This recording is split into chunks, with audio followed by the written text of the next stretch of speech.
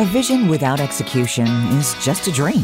Welcome to Transformative Experts with Chris Elias. Like the show title says, Chris speaks with transformative experts and business leaders who share their successes, failures, and leadership tips that will help you transform your business into a success story. Now, here's your host, Chris Elias. Good morning, everyone. Welcome to Transformative Experts. I have with me Dr. Ron Dwinells. Ron is an author. He's a CEO. He's an MD. You've done a lot of things in your lifetime, Ron, but a lot of stuff in the in the healthcare industry, but also has become an author and is a great thought leader on great leadership. Welcome to the show, Ron. Thank you very much. Thanks. Glad to be here. It's so nice to have you. And so one of the things that all our listeners know is we always like to know how you get to become an expert. How do you get to the point where you can write a book and tell other people about great leadership? And you have a really great story, the story of how you started, how you got to where you are today. And there's a lot of moving parts in your life. I wonder if you could share your story with us. Yeah, That's a bit of an understatement. Lots of moving parts in my life, but but you are very correct. So many years ago, probably around 25 years ago, I was asked by the local medical school to do some lectures on leadership. So, as a physician, I think you're a natural, or not a natural, but you're placed in a leadership position all the time. Even if in private practice, if you run your private practice, you're the boss, so you're the leader. In my situation, I started a health clinic many years ago, 36 years ago actually, and we have over 200 employees now. We went from 5 to over 200. So anyway, but all those aspects, all those different careers that I've done, all those different situations I've been in require leadership. And so early on, I read the typical leadership books, and they always told you what to do, how to do it, those kinds of things. But as you know, leadership is also a moving target.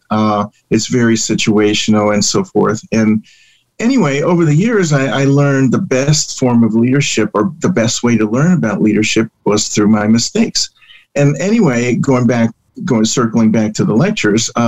So initially, when I started my lecture series at the medical school, it was about what do you do?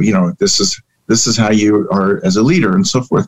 But then one day I told a story about one of my major screw-ups, and they loved it because a lot of people could relate to it. And anyway, I pondered on it, and I realized, wow, I've made a lot of mistakes in my life, and it's not just mistakes. It's as I put it in the book, it's fame. It's the failures. It's the acronym for all these mistakes, but failures, adversities, mistakes, and I use E as my enemies. It sounds bad, but anybody that's been in a leadership position always acquire enemies, whether it's intentional or not. They might not like what you do. They might not agree with you. They might be jealous of you. They want what you got. So that's a natural part, but you do learn from it. So that's kind of how things evolved on a broad picture. So that's how I came up with the book. So you got me curious. What was the first story? What was the one that was your trigger? Do you remember? Yeah. Oh, yeah, I do. It's in the book, actually. So early on, I wasn't a big believer in time clocks. So I never had to use one. I went to school, I went to medical school, we didn't have time clocks. It was always about getting the job done. You studied and you took your test. So then once I became a physician, we don't punch in and out with time clocks. So I wasn't ever used to time clocks, but I knew obviously what the purpose of it was, just to measure time so that I could pay them. But I didn't like it. And so, my belief, I was very idealistic, and my belief at the time is, hey, we're all adults, you can manage your time. We're all here to do a job. And so let's get rid of the time clocks. So I had maybe a dozen people at that time, and they all nodded their heads, and wow, Dr. D, they call me Dr. D. Dr. D, you're the greatest boss ever, So anyway, got rid of the time clock. And the first week, it was great. Everybody showed up to work early, did their work, left late. Patients were being seen. Patients were happy. Everybody's happy. So I'm patting myself on the back thinking, wow, I'm like pretty good at this leadership stuff. And anyway, the next week, there's a couple people missing in action. I call them MIAs. So there's like, where's so-and-so? Oh, well, they had to go and take the dog out for a walk. Oh, okay. Where's so-and-so? Well, they went for a McDonald's break and they'll be right back. Okay. So, no big deal. Third week comes along, and you know where the story's going. The third week comes along, and like half the people are missing. So where are they? Well, they got all these errands to run. So the other half that's left are really mad and upset because they're having to take the bulk of the work. The patients are being backed up. They're all mad.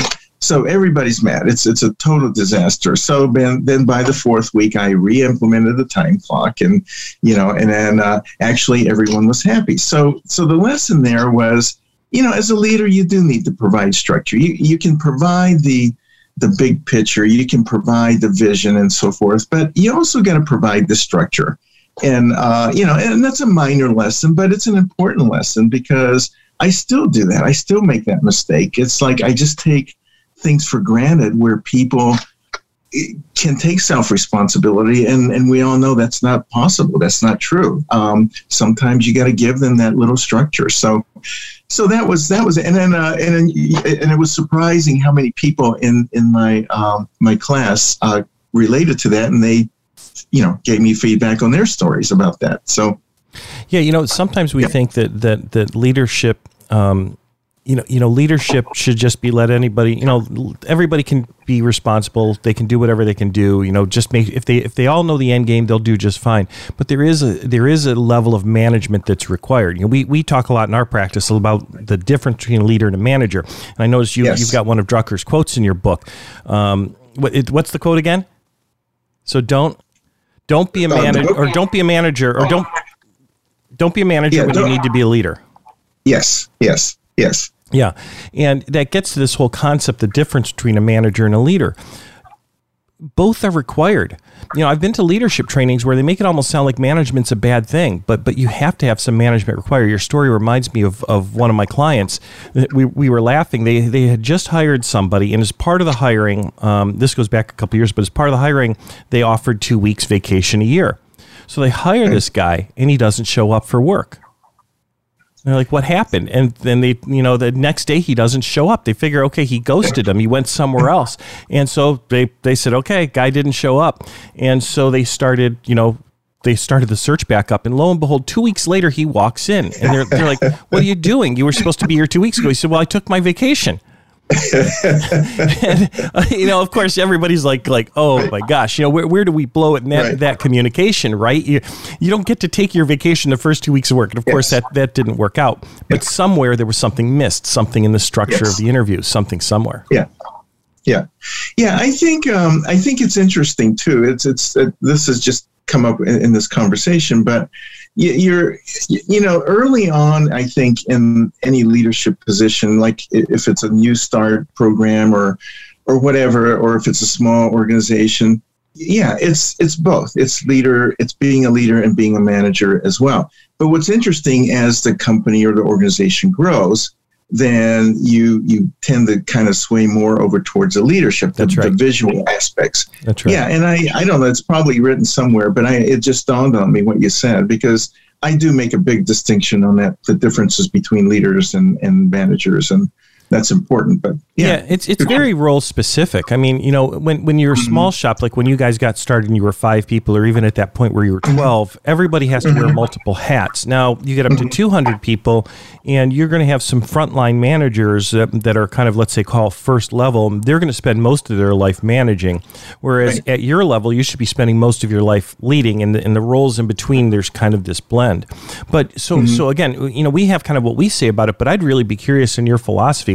In your mind, what's the difference between a manager and a leader? Well, a manager is, the way I lecture on that is, a manager works on the system, works within the system. So they tend to follow the policies and procedures, and they make sure it's implemented, and they make sure they're followed. So that's the leadership. It's the proverbial McDonald's shift manager type of person. So they know what to do, they have a go, and they do it based on policies, procedures, and so forth. A leadership works on the system. So it's in the system and on the system. I might have said that backwards before, but so we work kind of from the outside in is the way I look at it. I know the vision, I know the big picture, I know where the whole organization needs to go. I don't deal with the details of the policies and procedures. I just know where we want to go and what the broad pictures are. I always talk about the forest for the trees. There's a lot of leaders who cannot see the forest for the trees. So one of the things I've struggled with for many years is finding good medical directors. And they're tough because if you think about it, doctors tend to be very much tree people. They know details about everything. And that's what I learned in school, right? I learned all these things about the Krebs cycle and all these chemical reactions that occur in your body and all these little details of the anatomy and so forth. Okay, that's a tree thing. But they're not very good forest people. So they're okay as managers, but they're not too good as leaders. And so that's, I think that's a really good metaphor to distinguish between managers and leaders. Leaders are forest people, managers tend to be more tree people. Yeah, I it's an excellent metaphor on it. And again, now the real trick obviously is the blended approach and knowing when to be a manager, when to be a leader, when you're at the top in particular. Well, this is something I think, anybody that's going to be in a leadership position, and even in your case with lecture, you've got doctors that go out and start their own practices and they have to be leaders. I remember the first medical practice I ever worked with, very large oncology practice. The doctor who was kind of in charge, the managing director, there were actually 7 partner doctors, and they had a couple hundred people in the practice all in by the time you took into account everything. And he and I really met almost by accident. We were just talking, and he said to me, the biggest problem with doctors is all the training is about how to take care of people, how to manage care. He said, yes. Nowhere in the medical, educational programs do we learn, how to lead people. We might learn some practice management. There's certain technical aspects of practice management and how to file a claim and all that kind of stuff.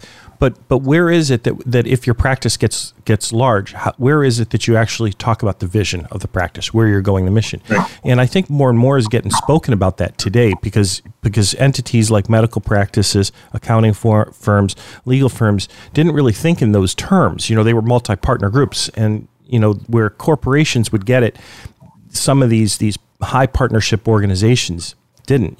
They're very technical in nature. Right. No, I agree. I completely agree with that. Yep. Yeah.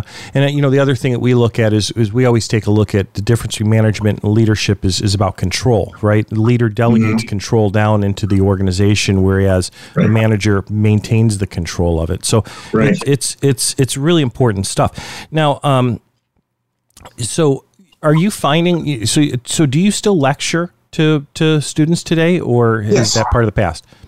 No, I still it's Neomed, Northeast Ohio Medical College. It's a conglomerate of several universities: Youngstown State, Kent State, Ohio University, Cleveland State. So all of those universities kind of joined forces, and they created this medical school in a neutral location. It's in Rootstown, Ohio, which is about an hour west of Youngstown. So, yeah, but I still do that. I also have lectured at other public seminar types of things on leadership and so forth. So, yeah, so I do it every once in a while. Well, leadership is definitely transferable. It's the one thing. It doesn't matter really what your business is, right, or what you're doing, or whether we're even talking in the personal life. Right. That's excellent. And so, so you started this clinic. You started it with 5 people. You've grown to 200. Is that the, early on I saw there was a nonprofit. I can't get my notes to shift now. Isn't that funny? It's called Butterflies and Hope. Butterflies and Hope. Uh-huh. Yeah. So tell me a little bit about that. Yeah, that's my own personal foundation. So I'm a pediatrician by education and training. So kids are in my heart type of thing. And my dad had committed suicide when I was younger, and very traumatic for the family and for us and so forth. So. And then I've had a few people in my family who had been depressed and so forth. But anyway, so my passion was or is children, to help children, and to make sure that I can do something on the behavioral health level with the kids. So I think you're familiar with the concept of ACEs, adverse childhood experiences. Yep.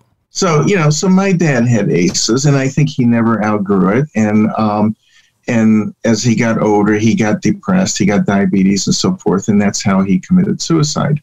But anyway, I think, so my theory was, well, can I create a foundation to support children's behavioral health issues? So, I want to dive a little bit deeper into this. We've actually come to the end of our first segment. So sorry to kind of cut you off here. So everybody stay tuned for a minute. We're going to come back and we're going to talk about how Ron founded this organization. Be back in just 1 minute.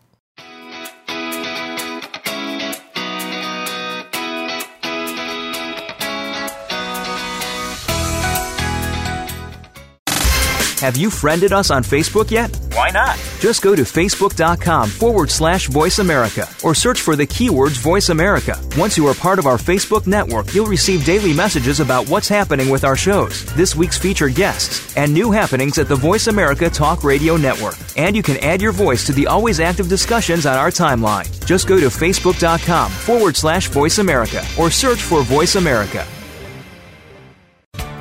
True results happen where culture meets execution.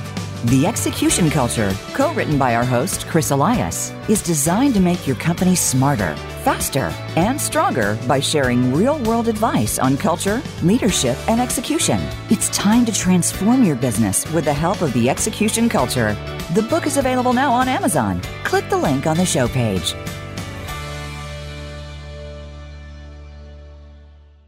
Is your company or team struggling to achieve the results you would like? Optimize your life, your team, and your organization through clarity, purpose, and action.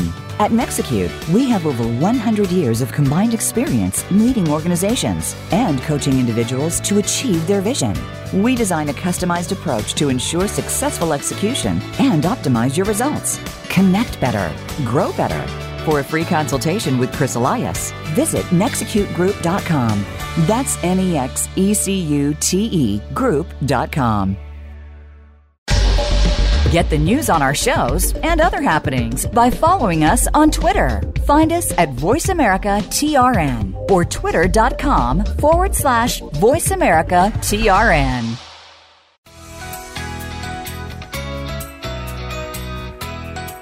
This is Transformative Experts with Chris Elias. If you have a question or a comment about the show, please send an email to listener@transformativeexperts.com. Now, back to Transformative Experts. And we're back with Dr. Ron Donnell. Ron, just before we went to the break, and I had to cut you off, we started talking about this this foundation, this organization that you founded that was focused on kids. And I have so many questions popped to mind, but I wanted to maybe pick up where we left off. You were saying that your dad had committed suicide because he was suffering from ACEs, or had suffered from ACEs, and it impacted him. So how was that then the kind of basis of the founding of your organization? What exactly then does your organization do? Okay. So anyway, finishing up that part of it. So there have been some instances of mental illness in my family, and primarily depression. And in some cases, they were broadly related to adverse childhood experiences. They grew up in adversity and so forth, and it very much affected their behavioral development over time and so forth. So anyway, I know a lot about it as a pediatrician and so forth. And so a few years ago, my mom passed away, left myself and my two brothers some of her estate, and I didn't want to squander the money away. So I decided to start a foundation in honor of my parents. So my mom ended up having Alzheimer's and so forth. But anyway, so the purpose of the foundation is to try to address some of these ACEs conditions in kids. So we've worked where we've trained first responders, policemen, firemen, teachers, social workers. We've trained them in recognizing ACEs and then doing interventions. And basically, the interventions is to get them into some type of counseling, or it's very difficult to go into the families and try to straighten up the family, of course. But my theory and hope was that if we were able to even help one child get through the roughness and the difficulty of a childhood and give them an opportunity to put them on a straight path type of thing, then hey, it's all worth it. So that's what we do. We do a lot of training, a lot of support for health clinics and so forth. Do you I don't know, maybe I'm getting a little too personal, but are you aware of what the event was that triggered your dad? And can you share that with us? Yeah. Well, so he grew up during the Depression back in the 20s and 30s. Yeah. I think it's more than 30s. And so he suffered a lot of personal things, a lot of food-related things. They went hungry all the time. And anyway, so he was one of these guys that joined the Army when he was 17, saw action in World War II, then later in Korea and so forth. And but he never got past, I think, this whole concept of vying for food and so forth. And as he got older, it was like he hoarded food and he ate a lot of food. And he was a great cook, a wonderful cook, and everything he made, he would eat. That was part of his problem. And but anyway, as he got older, he became overweight, somewhat obese, and ended up with diabetes. Well, back then the doctors told him, "Oh, you got to stop eating, you got to lose weight, and you got to stop cooking." Well, that was his passion. He that was his art. He loved cooking. So he became depressed, and it was one of those cyclic things. So the more depressed he got, the worse his diabetes got because he couldn't control it. Mm-hmm. And the worse his diabetes got, the more depressed he got. So it was one of those back and forth things over a few years, and it ended in severe depression, and he killed himself. He just couldn't handle it. So it was a depression-related thing. And how old were you when that happened? 18, 19. And so, but it had been going on for years. Yeah. Yeah. And so, I mean, when it goes on for years, sometimes the impact isn't as strong, but that's almost an ACEs type event for you too. I mean, that's a level of trauma. Yeah. Trauma can take a lot of different forms, can't it? Absolutely. Yep. Yeah. I think often, when I hear, when I hear about trauma and hear about trauma with kids, people's minds always go to something really heavy and huge, lost a parent at a young age, like in your case, or was beaten, or, ended up on their own. But sometimes as simple as being hungry. And I don't think we even know how many kids are hungry in this world today. I mean, there's so much of that, even right here in America, we don't know, and we're not aware of these, but there's a lot of mid-level and even low-level trauma that can have such an effect on people's lives. And most people go through oblivious, not even realizing it's there. Yeah. Yeah, I grew up with lots of ACEs. Yeah. I don't know if you've looked at my website, but I talk a little bit about it. My mom was a single mom in Japan. She was Japanese. My dad was a U.S. Army soldier, stationed there for a while after the war, and they met. And I was born out of wedlock, and my dad had left, and in Japan, the society is quite homogeneous, and I was different, and I looked different. I had actually I did have a Japanese name when I was born, but they knew that I wasn't fully Japanese. So, so there's a lot of bias, prejudice, and so forth. So, so I grew up with a lot of ACEs, but as you know, it's the resilience that's how you overcome all this. Mm-hmm. And I believe somewhere along the line, I had resilience, and I think it was probably my mom provided that resilience support for me. So how do we help the kids that don't have that resilience or resilience support? So I spent much of my life in Detroit, and I've worked with some nonprofits up there, and I've seen situations where I've seen a lot of good parents really trying to help their kids out, but I've also seen situations where they don't know what to do. They don't know how to help their kid. They themselves are in so much trauma. What are some of the things that you guys look at and do to help out these families? Yeah, well, as you know, that's the toughest part. Obviously, how do we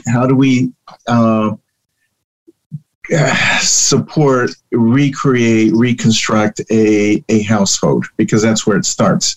And obviously that's almost an impossible task. But our approach tends to be, again, the frontline workers, right, the social workers, the policemen, first of all, to recognize it. Second of all, the second phase of this that we've been trying to do is to get the parents, try to identify who these people are, and then trying to support the parents. That's obviously a very difficult task too, because there's so many that don't admit it or don't want to admit that they're beating their kids, obviously, and those kinds of things. So it's a whole social discourse, if you will. It's very difficult, but at this point, I don't know if there's real answers. I've read a lot on this topic, and nothing comes right out and says, "Hey, here's how we fix it." Here's the formula, right?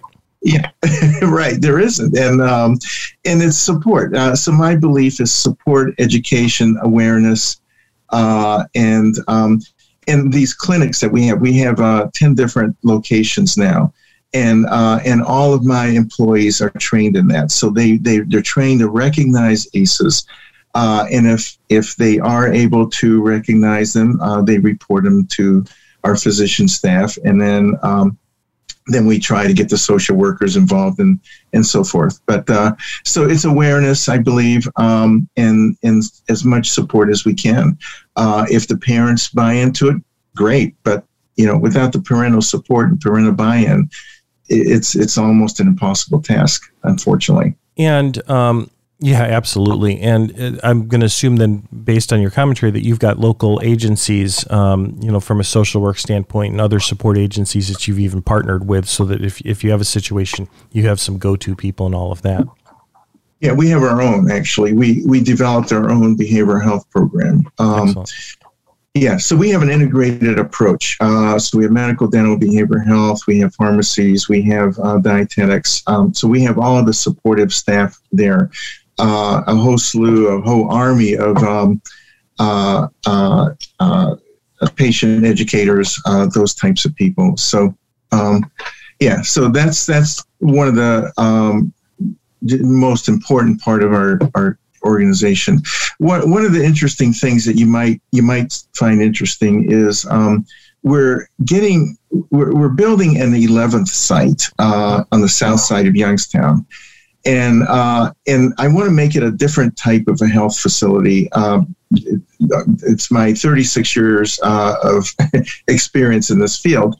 And what I'm looking at is the health clinic. Yes, we have a good integrated program where we deal with patients one-on-one, but we don't have a good program where we're dealing with social determinants. The social determinants of poor health. Sure. And these are things like, so on the south side of Youngstown, it tends to be a food desert. So one of the things we want to do at that location is we want to create a campus where we're going to have greenhouses there as well. And people can come and volunteer if they want, but the docs will have the ability to write on the prescription sheet, hey, get some vegetables over at the greenhouse. We're going to have a community kitchen where we're going to bring in guest chefs once a week, once a month, whatever. And they're going to teach people how to cook healthy, more healthy, and so forth. We're going to have exercise classes. That location happens to be very near a large park. We're going to have nature walks. So we're going to address social determinants. We're going to address the safety aspect of that area. It's blighted with crime. So we're going to to give these people support so that they can go outside and do the exercises and so forth. So anyway, I'm saying this because one of the things that we want to address too is these ACEs with some of these kids. If we're identifying them, then can we identify them there, and then can we do something to support the child and the family through these social determinant types of activities? So that's kind of the theory. Yeah, no, and I think what you're getting to is this concept that it's all integrated in one form or another. I mean, all these things go hand in hand, yes. And so social determinants of health. It's a term I'm familiar with because of some of the work that I've done. I don't know that all our listeners would understand and pick up exactly what it is, but they're things like, is food available? Are they safe? Do they have good, clean housing? Are they living in a safe environment? Are the negative influences, under control or moved away? What are some of the others? Yeah, well, from a medical point of view, the reason that's important is because in this particular area, and most areas where there's it's construed as a food desert, the people tend to get their food sources from these quick shops, if you will, the convenience shops. Nothing bad about them, but they don't have the best foods. Right. They have all the good tasting foods, as I say, the chips and the Hostess Ho-Hos and the Twinkies and all that. They all taste good, the pop beer sometimes and so forth. But from the medical point of view, that's what leads to overweightness. That's what leads to obesity. And we know medically, obesity is the gateway to chronic diseases. We know that that's what leads to diabetes, heart disease. We even know that there's certain cancers that are directly correlated with overweight and obesity. So the point is if we can control and if we can help support that aspect of the social determinant, then can we also reduce the incidence of chronic diseases? Sure. And I believe we can. It's more of a population health management as opposed to individual health management. We're still going to do that, but I want to add that second element where we're going to deal with the population as a whole as well. So it's going to be a little bit of a different kind of health facility. The community is very excited about it. I think it's going to be fun, actually, from a medical point of view. I love the idea because, again, it brings so many different facets into play. Mm-hmm. We're already up on our next break, so time goes by really quickly. When we come back, though, I want to dive in because a lot of what I've heard, if I'm reading between the lines, is a lot of what I've heard is a lot of the stuff that, again, we talk about a lot on this show is the power of purpose and being purpose-driven to mission. Yes. And that's a very important aspect of leadership. And so what I'd love to do is go down that path a little bit and then, start moving into maybe some of the learnings from the book, because all this stuff ties together. So yeah, it does. Yeah. So everybody stay tuned. We'll be back in just a couple of minutes with more with Ron.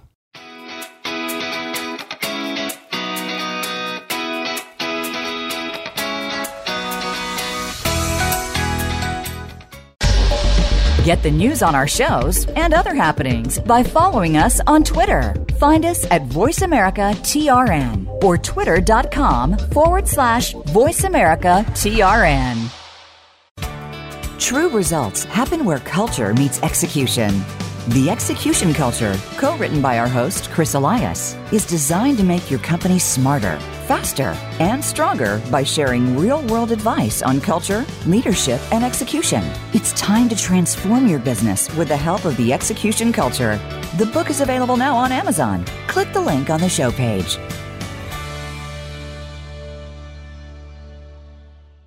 Is your company or team struggling to achieve the results you would like? Optimize your life, your team, and your organization through clarity, purpose, and action. At Nexecute, we have over 100 years of combined experience leading organizations and coaching individuals to achieve their vision. We design a customized approach to ensure successful execution and optimize your results. Connect better, grow better. For a free consultation with Chris Elias, visit NexecuteGroup.com. That's NEXECUTE Group.com.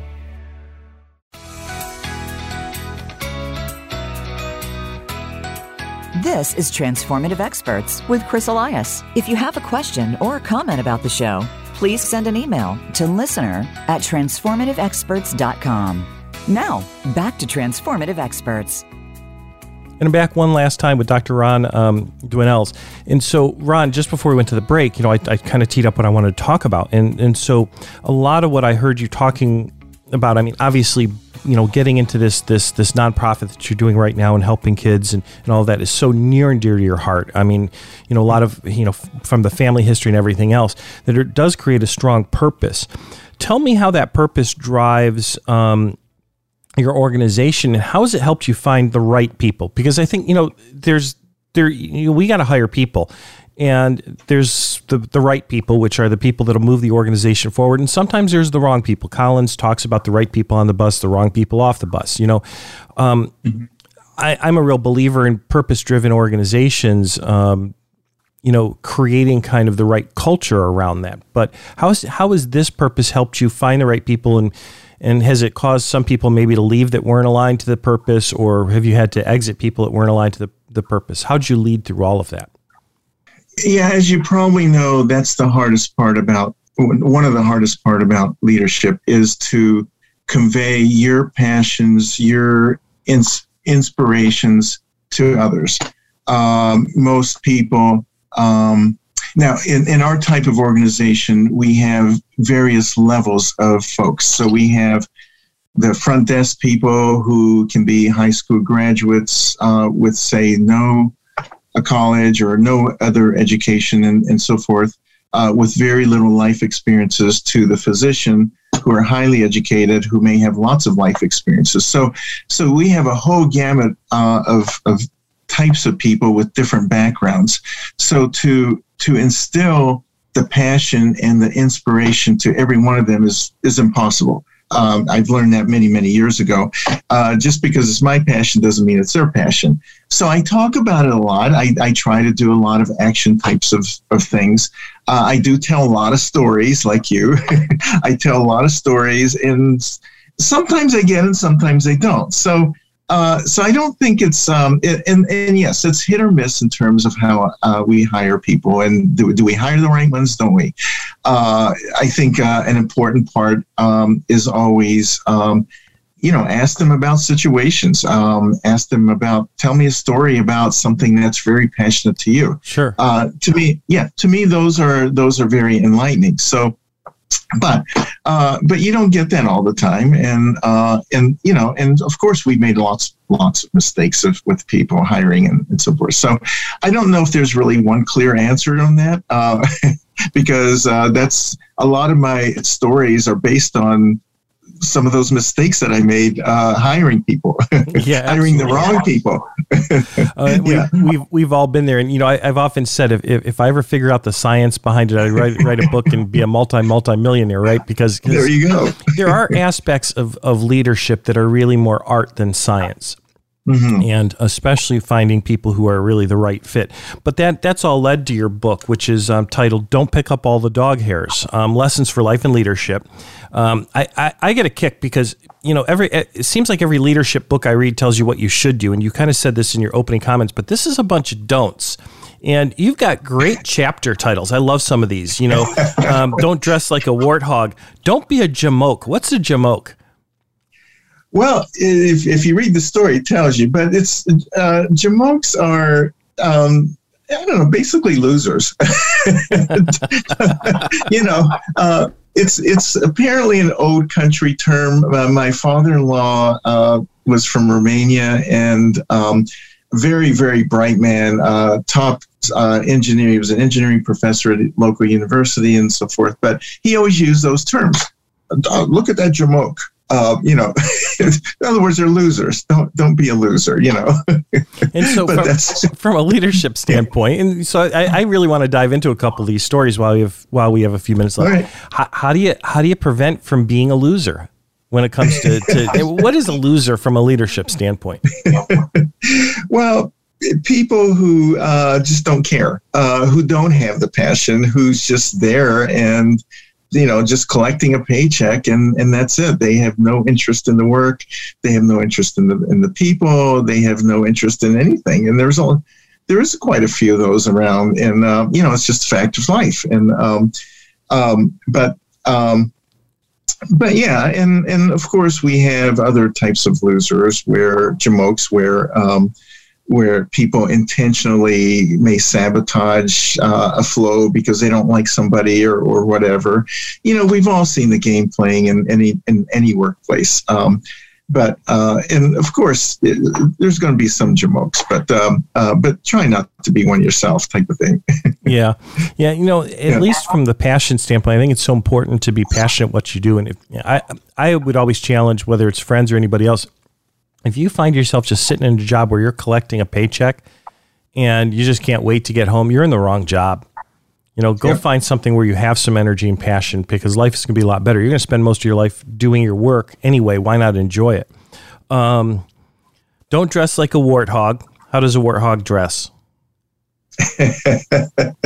Well, the story is pretty good in there. A couple years ago, I climbed mountains as a hobby. Mm-hmm. And one of my daughters goes with me. We were in Kilimanjaro in Africa. And anyway, after the climb, we went on a safari. The safari guide's name was Agri.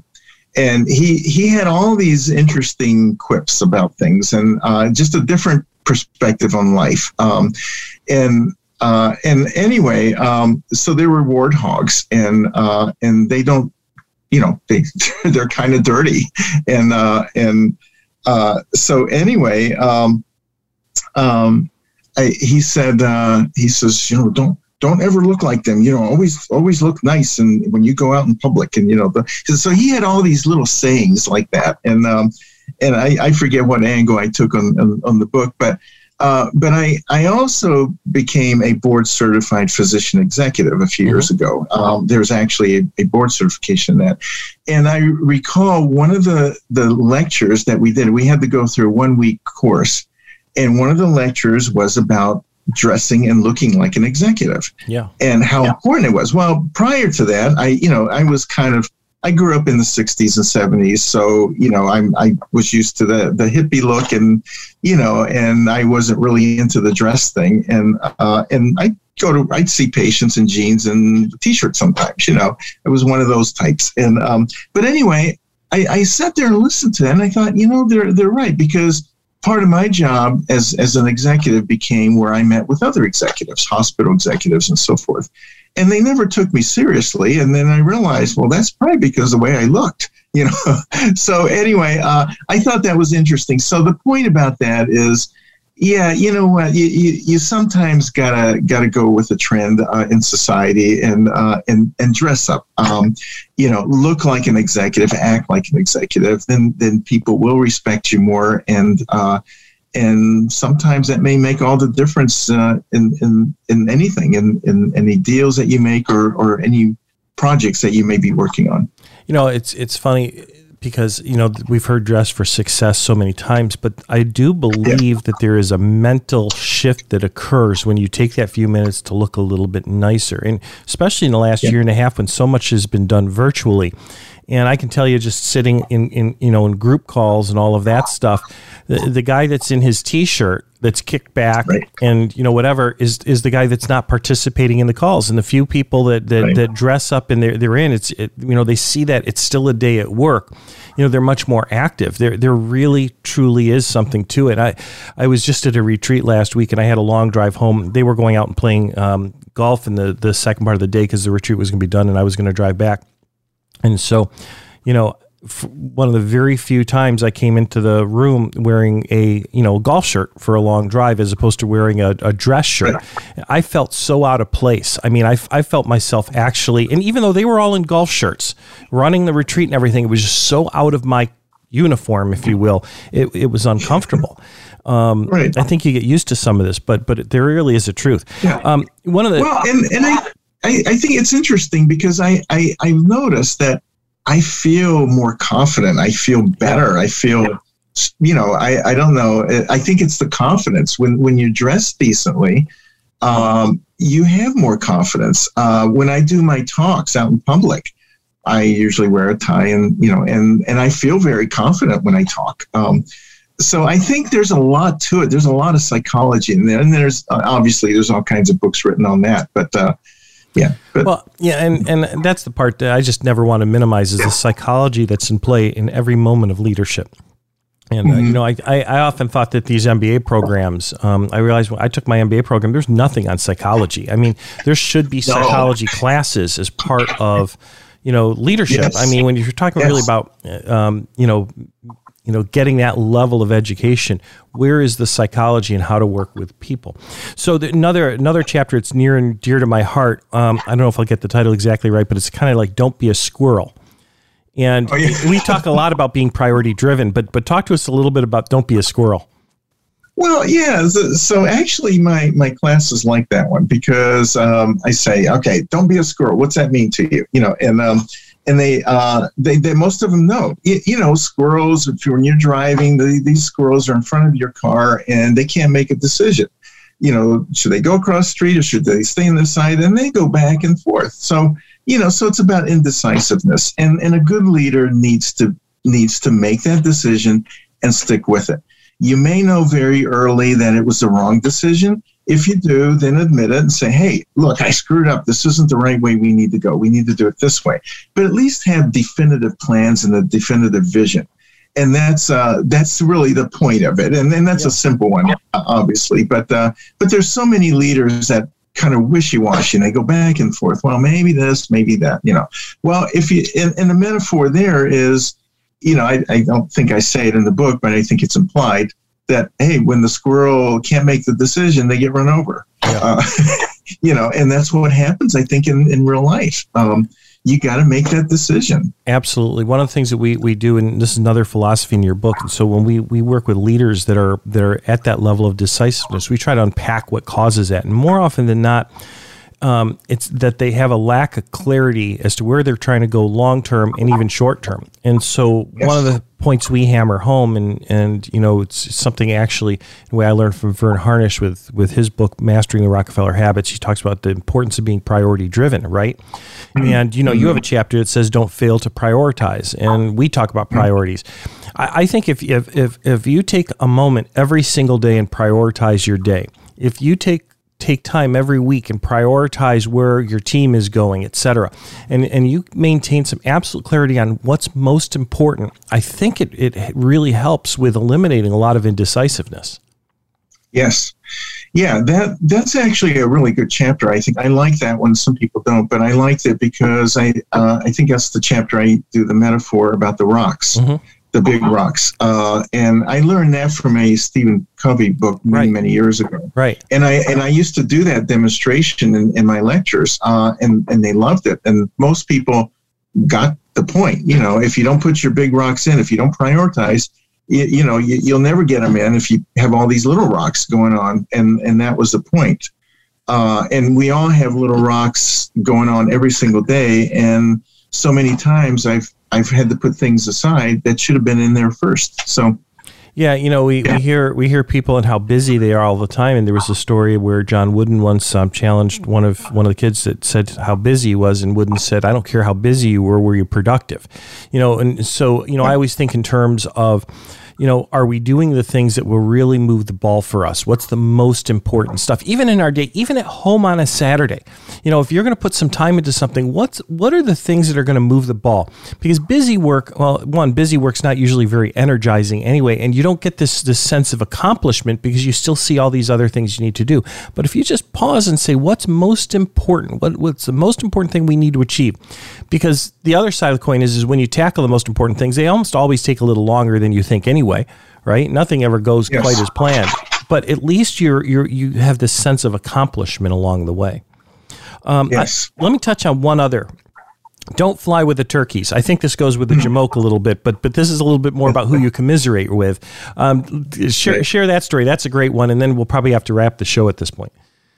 Well, the story is, so back in the 70s, when I was in college, tennis was huge, and they had all those tennis stars, and everybody's always watching tennis, and everybody's playing tennis, and I had a friend who was in med school at the time, and he was pretty good, and anyway, he was this guy who didn't mince words, So anyway, so we were very good friends, but I'd go out and do pickup games, and I'd always win.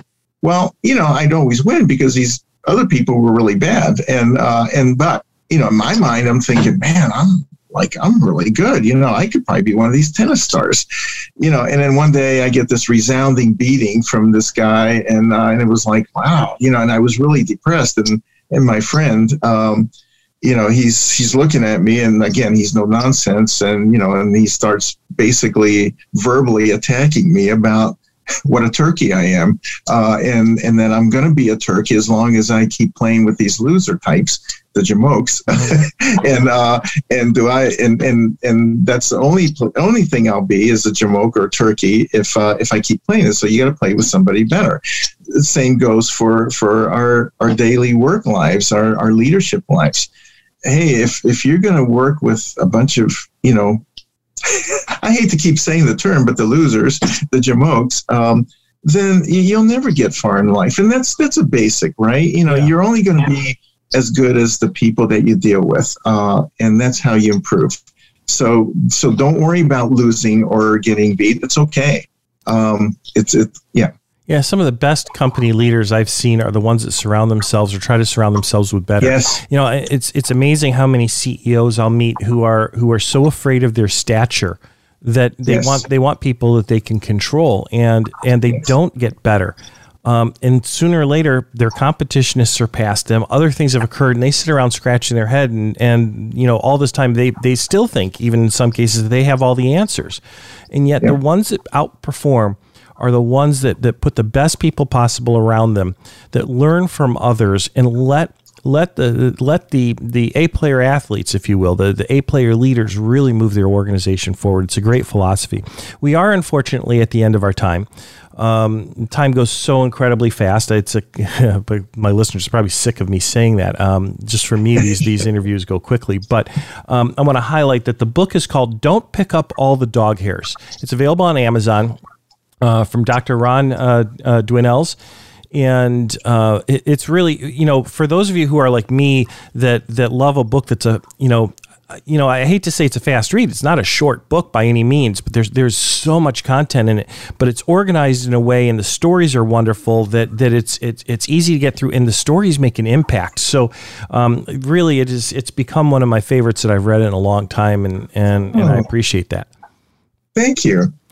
That's very kind. Thank you. So everybody, check the book out. Ron, maybe we'll have you back on sometime in the future, and we'll talk a little bit more. I appreciate the stories that you shared and the work that you're doing. You're doing so much good work in the world with children and other people who are at risk and with needs, and we appreciate that as well. Well, thank you. I appreciate you, and I appreciate this time with you. So. Please have me on again. I like talking with you. Well, I like your stories too. We'll have some more fun. Okay, everyone. Well, that's it for this week. We've got to run. Take care. Have a great week, and we will see you soon. Thank you for joining Chris Elias for this week's edition of Transformative Experts. We hope you'll tune in again next Monday at 8 a.m. Pacific Time and 11 a.m. Eastern Time on the Voice America Business Channel. And catch our weekly replay on the Voice America Influencers Channel, Sundays at 10 a.m. Pacific Time and 1 p.m. Eastern Time. Have a good week.